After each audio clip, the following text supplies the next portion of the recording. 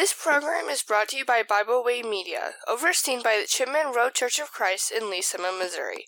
You are listening to Diligent Teacher with my mom, Lisa Earl. Hello, ladies.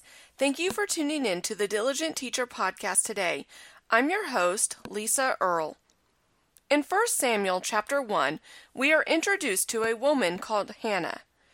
Hannah was one of two wives of a man by the name of Elkanah. Hannah had no children, but the other wife did. Now Elkanah loved Hannah very much, so much that he gave to her a double portion.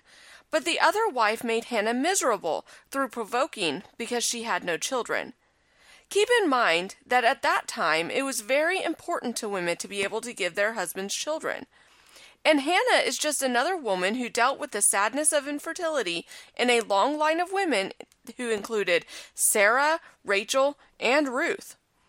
This was not that uncommon. But even then, the cattiness that women are many times prone to was apparent.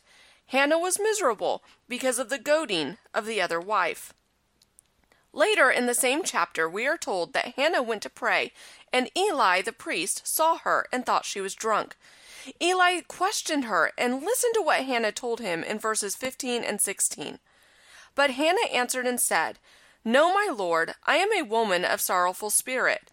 I have drunk neither wine nor intoxicating drink, but have poured out my soul before the Lord. Do not consider your maidservant a wicked woman, for out of the abundance of my complaint and grief I have spoken until now." So picture in your mind how Hannah must have looked for Eli to think that she was drunk. She was so distraught that the Bible tells us that she was in bitterness of soul, praying and weeping in anguish. She was terribly distressed over her circumstances, but where did she turn? She turned to the Lord, and she prayed over her sad state of affairs. Hannah, being faithful to the Lord, knew where to go. She knew who to turn to. Elkanah could not change what was going on, even though he loved her very much, but there was still nothing he could do to open Hannah's womb. Peninnah, the other wife, only wanted to tease Hannah for her lack of children. But God is the creator. He is the one who can make things better. So Hannah prayed to God out of the anguish of her heart. In verse 20, we can read that Hannah was given a son whom she named Samuel. And she named him Samuel because she had asked for him from the Lord. God gave Hannah what she so desperately wanted because God remembers those who are faithful to him. It is true that God doesn't always say yes to every whim we may have because he knows what is best for us, but he does take care of his children. And listen now to what Hannah prayed in 1 Samuel chapter 2. She said, "My heart rejoices in the Lord. My horn is exalted in the Lord. I smile at my enemies because I rejoice in your salvation. No one is holy like the Lord, for there is none besides you, nor is there any rock like our God. Talk no more so very proudly. Let no arrogance come from your mouth. For the Lord is the God of knowledge, and by him actions are weighed. The bows of the mighty men are broken, and those who stumbled are girded with strength. Those who were full have hired themselves out for bread, and the hungry have ceased to hunger. Even the barren has borne 7, and she who has many children has become feeble. The Lord kills and makes alive. He brings down to the grave and brings up. The Lord makes poor and makes rich. He brings low and lifts up. He raises the poor from the dust and lifts the beggar from the ash heap, to set them among princes and make them inherit the throne of glory. For the pillars of the earth are the Lord's, and he has set the world upon them. He will guard the feet of his saints, but the wicked shall be silent in darkness. For by strength no man shall prevail.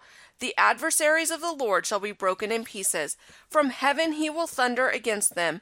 The Lord will judge the ends of the earth. He will give strength to his king and exalt the horn of his anointed." What a prayer Hannah prayed. Her understanding of the majesty and might of God is completely evident.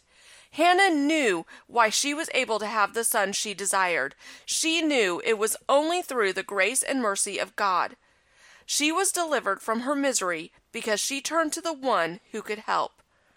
Furthermore, we see in 1 Samuel chapter 2 and verse 21 that when God opened Hannah's womb, He didn't just give her one child, He gave her 3 sons and 2 daughters. When God does something, He does it well every time. As a Christian, have you ever gone to God in anguish and then experienced His blessings? Have you put your trust and hope in Him alone to get you through tough life ordeals? Can you pray a prayer like Hannah's because you know that God is the ultimate power? If not, grow so that you can do those things, because at the end of our lives, our fate really is up to us, but God is going to carry out our reward or our punishment. Always trust in Him, always turn to Him, always rejoice in Him, and always be faithful to Him. Thank you for taking the time to listen, and always remember to teach them diligently. We thank you for listening today. We hope you enjoyed this program. You can find out more about Byway Media by visiting our website, bywaymedia.org.